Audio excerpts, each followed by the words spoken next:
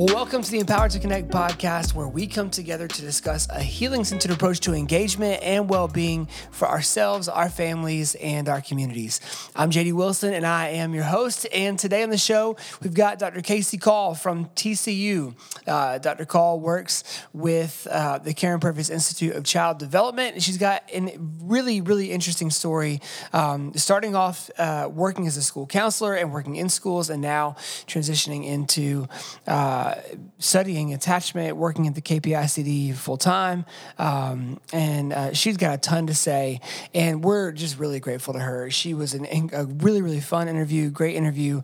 And so I think you're going to love it. Just note, this episode is split into two. Our interview with Dr. Call is split into two different episodes. And that's mainly because our content sort of separated out that way. And so you'll notice today we're going to talk about attachment theory, kind of what it is, how to wrap your brain around what attachment is and how it happens. And then in part two, it gets a little bit more specific. We're going to talk about attachment cycles. We're going to talk about attachment styles, and we're also going to talk about what they mean and how we can kind of take next steps in our attachment with those we care for and ourselves. And so, really think you're going to love it today. One note for you as you go into this episode is that you're going to notice a new look at ETC. We have rebranded, and our friend and graphic designer, Lachelle Robotham, has killed it. She's done an incredible job, and we love what she's come up with. We're really proud of it. At some point, there might be a whole episode where we choose to talk with her and talk about kind of the symbolism behind the new logos and colors and all of that. But for now, we'll just say we hope you enjoyed it as much as we do. You'll also notice that our YouTube page has been totally revamped. So if you log on to YouTube this morning and search Empowered to Connect, you will find not only just a ton of content from Dr. Purvis, from Michael and Amy Monroe, from ETC from years past. You're also going to notice every episode of the podcast is hosted on YouTube as well. So if you are somebody that gets to the office and starts something on YouTube, just to have it playing in the background during the day, let it run with the ETC podcast and catch up on episodes you might have missed. We're also going to be periodically adding some new content here each week. And so we're really excited about what we've got coming for you in 2021. And lastly, just a note, as always, we would love your feedback. In 2020, we were pretty overwhelmed with the response from you guys. You know, we did not do a lot of work marketing and promoting the show, mainly because we wanted to see who the show was going to be serving. We didn't want to artificially inflate numbers. We wanted to really see what episodes are really making an impact. What are we getting the most feedback on? And we were really stunned. We have listeners this past year from 41 different countries. We're approaching 50,000 downloads on the show so far, and that's just incredible to us, and it's really humbling. So thank you for your support. Thank you for sharing it with friends. And as always, if you've got feedback for us, you want to let us know what you've really enjoyed, some things that you would love to see on the show going forward. We would love to hear from you. Genuinely, we really would love to hear from you. So you can give feedback through our Apple Podcast ratings and reviews. You can send them through our website, DM us on Instagram, shoot us a message on Facebook, or now on YouTube. Throw something in the comments on YouTube. But we would love to hear from you one way or another. Thank you for supporting us so far. We are so excited about the year to come, and we've got an incredible lineup for this spring for you guys. We're really excited. We really feel like the best is yet to come. So without any further ado, thanks for being here. Now, please enjoy our interview with Dr. Casey Call. Well, today we got a very special guest. It is Dr. Casey Call from TCU, and she is the Associate Director of Education there at the Care and Purpose Institute of Child Development. And so Dr. Call is going to come with us today on a journey just talking all about attachment. But before we jump into that, why don't we just give you a chance, Dr. Call, to just share more about who you are and kind of your role at TCU, if you don't mind. Sure. I'm excited to be here today. Thank you for asking me. And I guess I got into attachment work in 2007 and learning about attachment. Prior to that, I was a elementary school teacher, and then I went back to school and got a master's in counseling, and then I was a middle school and high school counselor. And then I wanted to get a PhD. I've known that pretty much my whole life, but I didn't know what in. And so I started looking at programs, and I really wanted to go back to TCU because I just loved it there. And I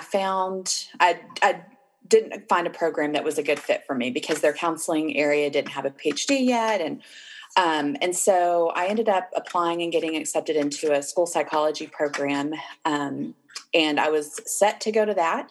And then I got a TCU magazine in the mail for alumni over the summer. And there was a story about Dr. Purvis and Dr. Cross and about the Hope Connection camp that they were hosting for children who had been adopted. And I can feel like my body like getting like all sprinkly because that's how I felt when I read that article. I was like, this is where I want to be. This is what I want to do. And That's so awesome. I called Dr. Cross and I said, are you accepting any, students into your program? And he said, well, come and meet me. And this is just like Dr. Cross to just throw all the rules out the window, which I'm so thankful for in this case. But I went and met him. They were actually in the middle of a Hope Connection camp. So I got to go back and observe. That's awesome. I died. When I was sitting there watching Dr. Purvis work with the kids, I just had tears coming down my face because I thought, this makes sense to me.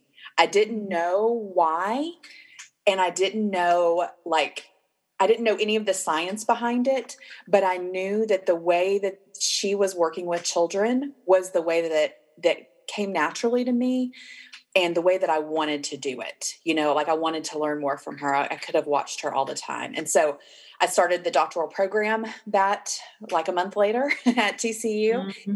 And finished my program in 2012. Throughout that time, I got to host many Hope Connection camps with Dr. Purvis and learn from her. I accompanied her on several home programs that we did.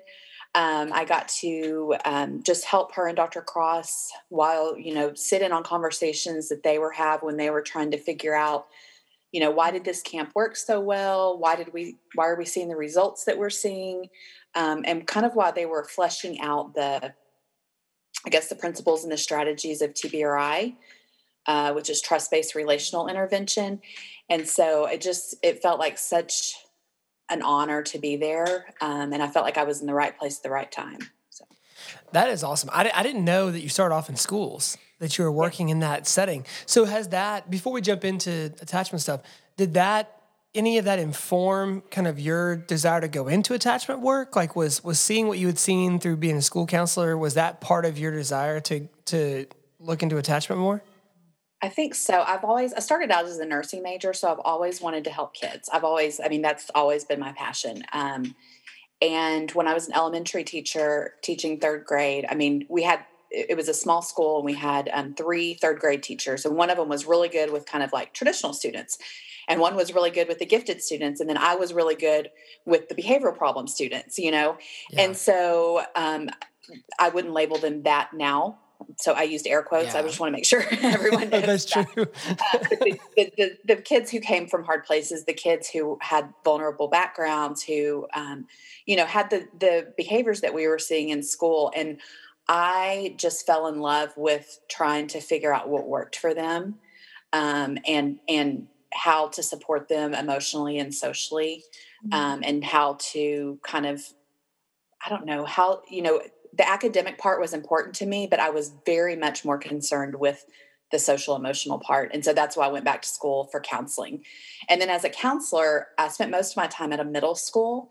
And while I wouldn't want to teach at a middle school because I don't know how they do it, being the counselor there was so rewarding and fun. And the connections that I got to make with the kids and hear about their struggles and what was going on with them and seeing who had those strong social connections, to help them get through difficult places and who didn't, and kind of, how do you create that when it's not coming from their, primary caregivers?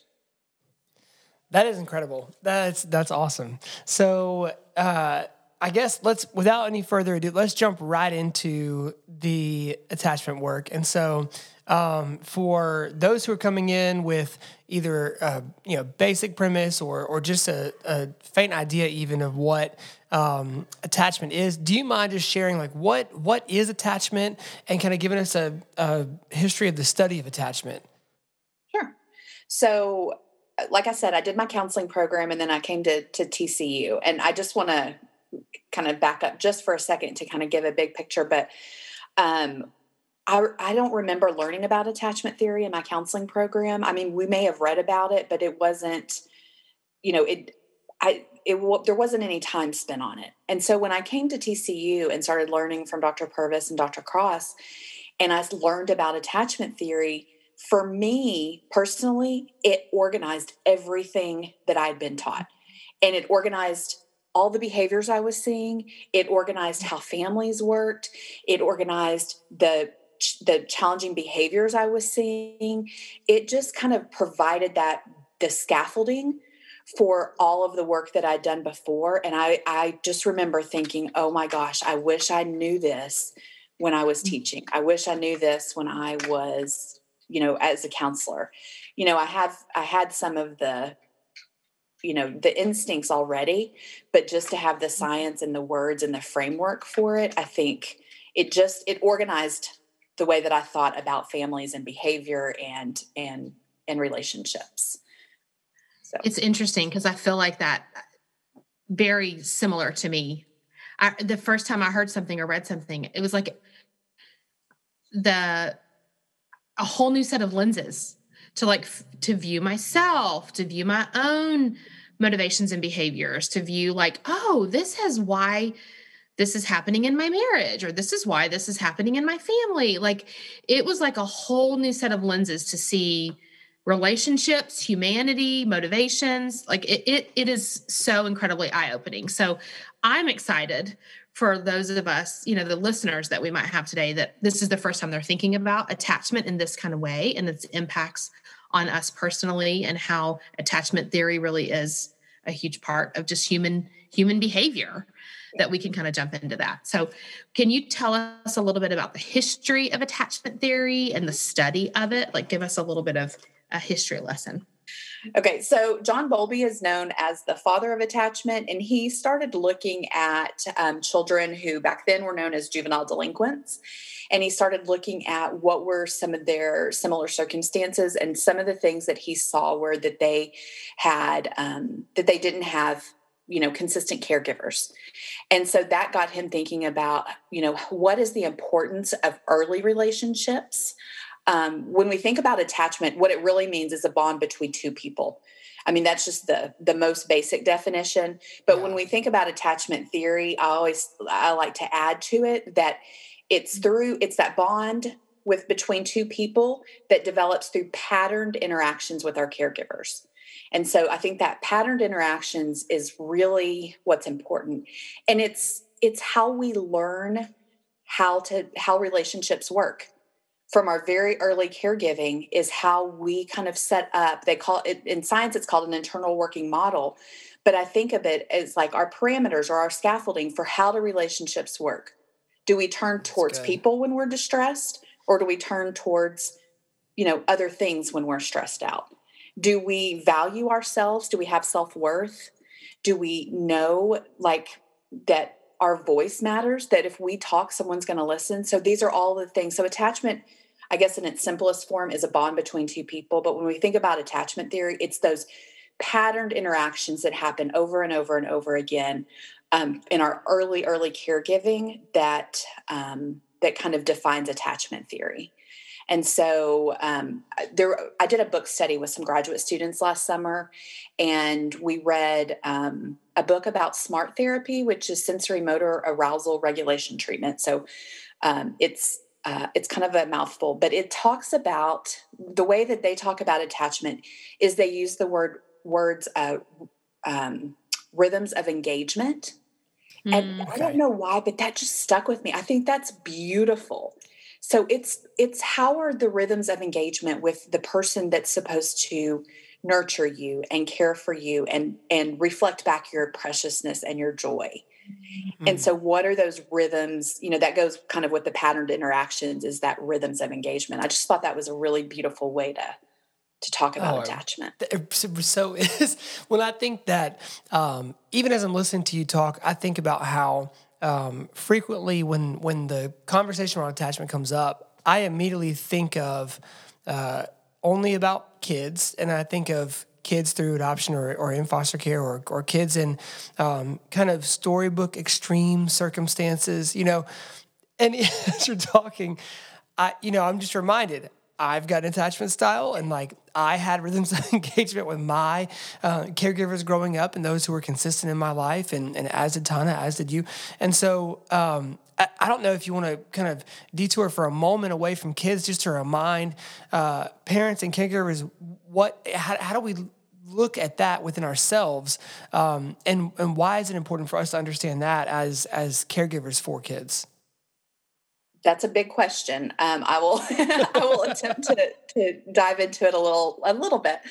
I think one of the most important. So there was a study at the University of Minnesota, and it's a longitudinal study. And so what they did is they started working with young pregnant women who were in their late teens, and they followed them for over 40 years. So they started in, I think it was 1974, which is the year I was born. So I know it's 40.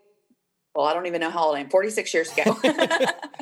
And they followed those women and their babies, and then their babies have grown up and had babies. And so they followed them, and they've been able to collect data for multiple generations. And what they have found is the long-term outcomes, and I think we're going to get into the different classifications of attachment, but what they found is that if those children, those babies at 18, 12 to 18 months who were secure in their attachment with their caregivers had better long-term outcomes as adults. So if we're thinking what is the importance of understanding our own attachment as an adult? One thing is for our caregiving behaviors. So if we can understand where our history is, what patterns we fall into, what rhythms of engagement we have, what happens to us when we feel safe, what do we do? What happens to us when we're stressed? What do we do? If we can have some self-awareness around that, it's going to help us to be better caregivers. But another thing is if we think about attachment from an adult perspective, it's, even if we didn't get that as a child, we can get that from healthy relationships as an adult. I think that's another hopeful thing. It's never too late. Yeah. So awesome. There's a thing called earn secure in adulthood. And that means you didn't have, this warm, supportive, consistent caregiver, but you found people along the way to teach you what healthy relationships looked like, so you could develop those kind of healthy relationship skills. Which brings so much hope, right, into that conversation. Why don't we sort of work backward from that? So you talk about, the possibility of growing up without that attachment. What happens when that attachment cycle is disrupted or broken in some form or fashion? And kind of, I'm assuming that study also speaks to, disrupted attachment along the way. Mm-hmm.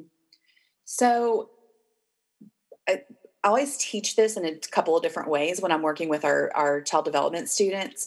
There's a couple of ways that you can teach attachment. And one is, in the broad sense, it's just a way to view human development. So that's kind of the big sense. If you get down, another way to kind of describe it is it's a regulation.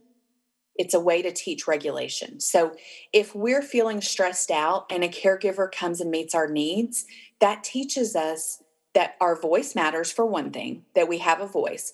It teaches us that we have worth because someone's coming to help us meet our needs. And it teaches us that we have efficacy, which kind of goes with the voice, that when we speak, someone listens, right? Mm-hmm. And so it's a regulation. Attachment theory is also a regulation theory, and that's one way you can teach it. So if you have a consistent, nurturing, warm caregiver who's meeting your needs on a regular basis, not 100% of the time. So parents, You don't have to do it. Okay, let us break just one moment and give us hope that this does not mean super parents. This just means parents who are doing an average job here. Right. Somewhat attuned, somewhat mindful that our children are crying and we should help them. Right. That's right. It is not perfect parenting by any means. It is good enough parenting. Just paying attention to your baby's needs. Meet your baby's needs on a consistent rhythmic. I wrote that rhythms of engagement. Rhythms of engagement. Right. Yeah. Carry on. What are the patterns they're learning? That's what I always like to think is like, if you look at it from the baby's perspective, what are they learning? So they're learning when they have a need, someone's going to meet it, right? Most of the time. Okay. They're learning, oh, I must be pretty cute because this caregiver is looking in my eyes and smiling and their eyes are glowing and they're twinkling and they're, there's this rhythm of engagement back and forth between talking and cooing. And so I must be pretty special, right? And I must have worth. I must have a voice. I must matter. I have preciousness. I have that inherent worth that I think many of us are looking for, right? That I am worthy. I don't have to achieve anything. I don't have to do anything. Just me being this little baby is enough, right? So I kind of lost my reference of where we were going from there.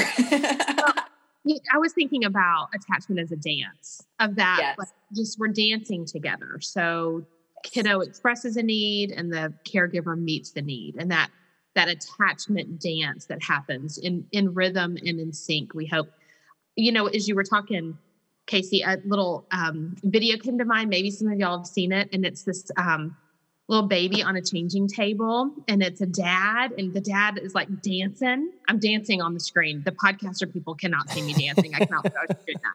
So y'all just imagine that I'm dancing. And the dad is dancing. And the baby just dances back, kicking their feet. And then the dad stops. And the baby stops. And the dad starts. And the baby starts, and they are in rhythm together. And there's this little sweet dance of relationship that's happening right there. And I look at it. I mean, the first time I saw it, I just teared up. I'm like, this dad is reflecting back to this baby that they are seen and that their like physiology can even be mirrored in that way. You dance, I dance, you dance, and we're in sync together. And so that to me is like this little really beautiful picture, simply a playful engagement, building that trust through a little attachment. And that's not even a distressing need. Yeah. That's just the need for like playful engagement, and it's being met, right? It's not just when we meet our kids in their distress, but even when we meet them in their play. Yeah, it makes me think of Dr. Purvis used to call that the attachment dance. And so whether we call it an attachment dance or we call it rhythms of engagement or patterned interactions, what it means is that we're in tune with each other. We're attuned with each other. Have you ever played the mirror game where you stand face to face with somebody and when they move their arm, you move it in the same way? And when they, move their leg up, I mean, you want to be attuned to what is their needs and also attuned to the joy, right? Yeah. So we've got to be in the video that you were talking about. I haven't seen that, but that makes me so happy. It makes me think of another video of a dad, and you see him doing a cheer out on it looks like a New York street, and he's doing a cheer, and then the angle widens up, and he's doing it with his daughter, and it is the cutest thing. But they're just saying the motions and doing the dance, and just really having joy and being playful with each other. And so when you think of rhythms of engagement, what are the benefits of that? That goes back to that regulation theory we were talking about. It helps when we have that attuned relationship, that dance with someone, we're able to better regulate our bodies, our brains, our thoughts, our emotions, all of those things. So sometimes it's known as a regulation theory. Okay, so I start to get a little bit of a lump in my throat when we talk about this, and we're like talking about these sweet moments of parents and kids and all that. And for a lot of us listening and obviously I say Tana and I both, like our kids, some came through adoption. And so when you think about that, there's obviously in that story or in that scenario, there's a disruption in that natural attachment cycle that was normally established. And so can you talk about what happens in that? Because I think one of the important things for us to kind of note as we're listening is we're not, like the phrase biological parents just came out for the first time. We keep talking about caregivers. And so will you talk about when a disruption happens in an attachment cycle, what happens? And then is there hope to be able to repair that? Yeah. So can I talk about is it okay if I talk about the attachment cycle and then what happens when the needs aren't met? Would that be a good I guess, way to sure. Yeah. Okay. Yep. Well, one of the things that we use to describe attachment is the attachment cycle. And so in the simplest way that I can describe it is a child has a need and a caregiver meets that need. And so when they have that need, they're distressed. So they're crying or they're whining or they're whatever. And then when their need is met, they calm down. So when they're upset, when they have that need, there's several things going on at the same time. One is that their sympathetic nervous system has been activated. And that sympathetic nervous system is the one that puts you on high alert. So your pupils dilate, your muscles get tight, you're not digesting food like you normally do. You might see the shoulders raise up, you might see the jaw tense. So it's preparing you for action, right? And so when your sympathetic nervous system is activated, then when that baby's need is met, then their parasympathetic nervous system comes in and regulates the sympathetic nervous system, and it provides the calm, okay, let's relax our muscles, our pupils go back, we feel safe. Another thing that's happening in our brain is our neurotransmitters. And so we have excitatory neurotransmitters that get activated when we're distressed. We have inhibitory neurotransmitters that come on board that help regulate when our needs are met. Most of your listeners have probably heard of the amygdala or the HPA axis. My husband was trying to talk about the amygdala last night, and he was like, blah, blah, blah. And I was like, are you talking about amygdala? And he was like, yeah. He didn't know what it was, but sorry. But the amygdala is your fear center. And so it's the center that it's looking out for threats. It's your threat detector. And so when you're distressed, your HPA axis is set off, and cortisol is released, and all these chemicals that are getting you ready for action are released. And then when that need's met, you've got the brakes are put on your HPA axis and your system, and so you can be calm. So I always tell new parents, think about how many times your baby has a need in a 24-hour period of time. I mean, if you're talking about newborns, it's like yes, hundreds. I don't know. Yeah, momentarily, right? Yeah, like from second to second. So when we think about that, we've got all of these systems at work when a child has a need, and then their need is met. And so when we talk about patterned interactions, this is what we're talking about, rhythms of engagement. What happens? Do we have a caregiver that comes in and meets that need so that calming side of the attachment cycle can be activated? And so what you're talking about is if we don't have a safe caregiver, then our attachment cycle is kind of missing half of it. So what happens is we have this need and our HPA axis is activated. Our muscles are tense. Our sympathetic nervous system is activated. Our excitatory neurotransmitters are activated. But then we stay in that, fight, flight, or freeze system. We stay there and we don't come down. So when you think about rhythms of engagement or regulation, you can see how an infant who does have a consistent caregiver is learning how to regulate. Oh, I'm distressed. Oh, now I'm calm. Oh, I'm distressed. Now I'm calm. But if you don't have that other half of the attachment cycle, if you don't have a caregiver to help meet your needs consistently, warmly nurturing all of that, then you're kind of stuck. It's like you're kind of stuck in that fight, flight, or freeze system. And so until you have healthy relationships, you're kind of there. And it's hard. And what it normally comes out as, and we can talk about attachment classifications, but it can look multiple ways. It can look different ways. But it typically comes out in behavior and in relationships. Interesting. That is so interesting. Okay. So we know kind of scientifically we're able to repair that attachment. And can you kind of talk about that process of repairing attachment and what that looks like for somebody who's had a disruption? Yes, I think I want to back up just a little bit and say that the reason that we have these kids who aren't getting their needs met, who are showing, really dysregulated emotions and behavior, it's because they're survivors. They haven't given up. They're saying, hey, you didn't come meet my needs, but I'm going to try everything I know how to do to get them met on my own. It makes me think of the still face paradigm where that little baby and that mom, you can tell they're attuned. And then the mom stops reacting and the baby tries, I think it's like 10 or 12 different strategies to get the mom's attention. Yeah. She points, she smiles, she makes a face, she whines, she cries. She does all of these things trying to get her needs met. And those are survival skills. Yeah. Yep. So when we think about these kids that don't get that second part of the attachment cycle, and they have these behaviors or these dysregulations, we have to view those as, wow, they have survived. They have tried to get their needs met in the best way that they know how, which just makes my heart sad.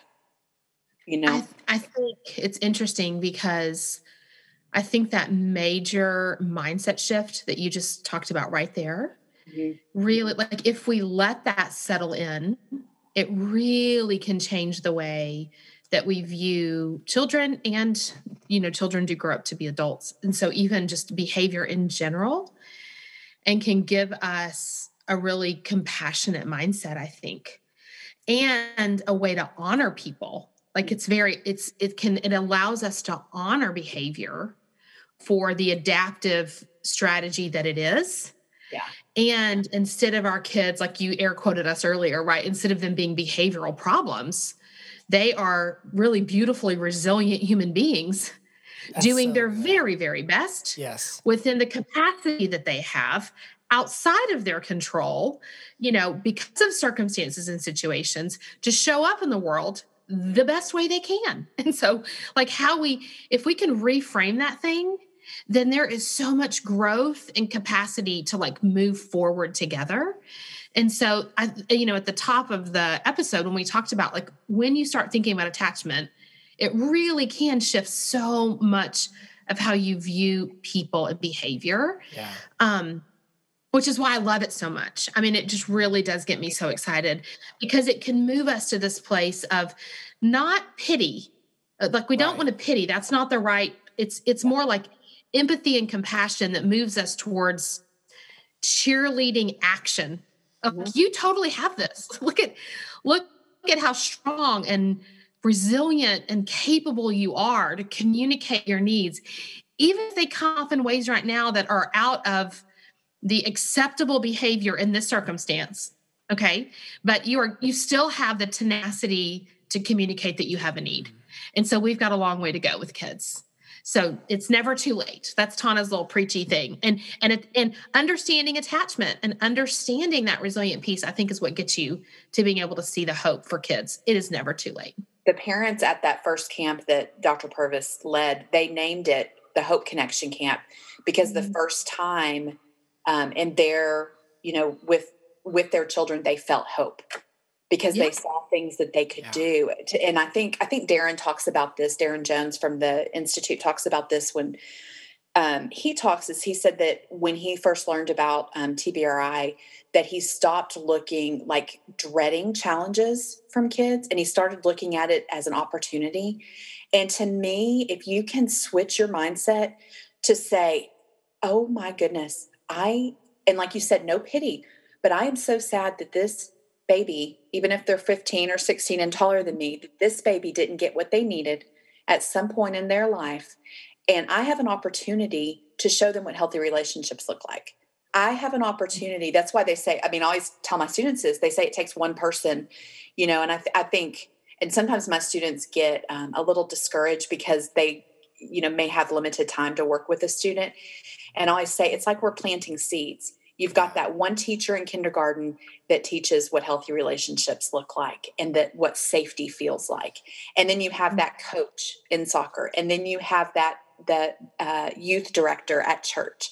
And you have all of these people, your caseworker, if you're in the child welfare system. And so I think what you said, that compassion piece can really be built through understanding attachment theory and understanding the survival strategies that many kids have been charged with developing. Well, you mentioned working in schools and being drawn to the kids who have, again, air quotes, behavioral challenges. And I used to work in schools in a similar setting as well. And same, I had a network of after-school programs, and it was almost full with kids who served a suspension, if not once a week, at least some point during a semester. And yet we never had any issues. And I think one of the things that helps so much is this perspective that you talked about, and what it led to is as much of an asset-based view as it was. Like, it was a mindset from a deficit-based view to an asset-based view, where learning about the brain and resiliency and how it works, knowing these kids are like kids who, it's like an athlete who has been super trained in one muscle group and just needs to balance back out the other. Like, they've got the biggest biceps in the world and just need to work on their leg strength a little bit to be able to hold that big upper body up, right? Yes. And so it helped me, I think, to drive even a huge level of respect for the kids that we were working with, to go, man, you've been through so much. And it gave me great confidence. You've been resilient, you made it this far. I know we can get further. I just got to teach you to trust me. And then once you trust me, I know we've got this thing. We can go. That mindset shifts. I mean, even if we just clip that one part of the conversation today, I think is worth, it is worth the price of admission to come in. So I tell you what, why don't we actually pause right there? We'll pause our conversation right there. And for those of you who are frustrated, we're leaving on a cliffhanger right now. Good, because now you'll come back next week to listen as well. What we'll talk about next week are the attachment styles. And so do you want to kind of explain just a little overview of that, Dr. Call? And then we'll come back next week and talk through that a little bit more. Sure. So there are 3 primary attachment styles, and then another one. So next week, I'll talk about how you assess attachment and kind of the different styles and what behaviors do you see with those styles, and then what are the outcomes, and then how does that carry over into adulthood. Awesome. So make sure you join us next week on the Empowered to Connect podcast to hear about attachment styles with Dr. Call. Dr. Call, thanks, and we will see you next week. Bye.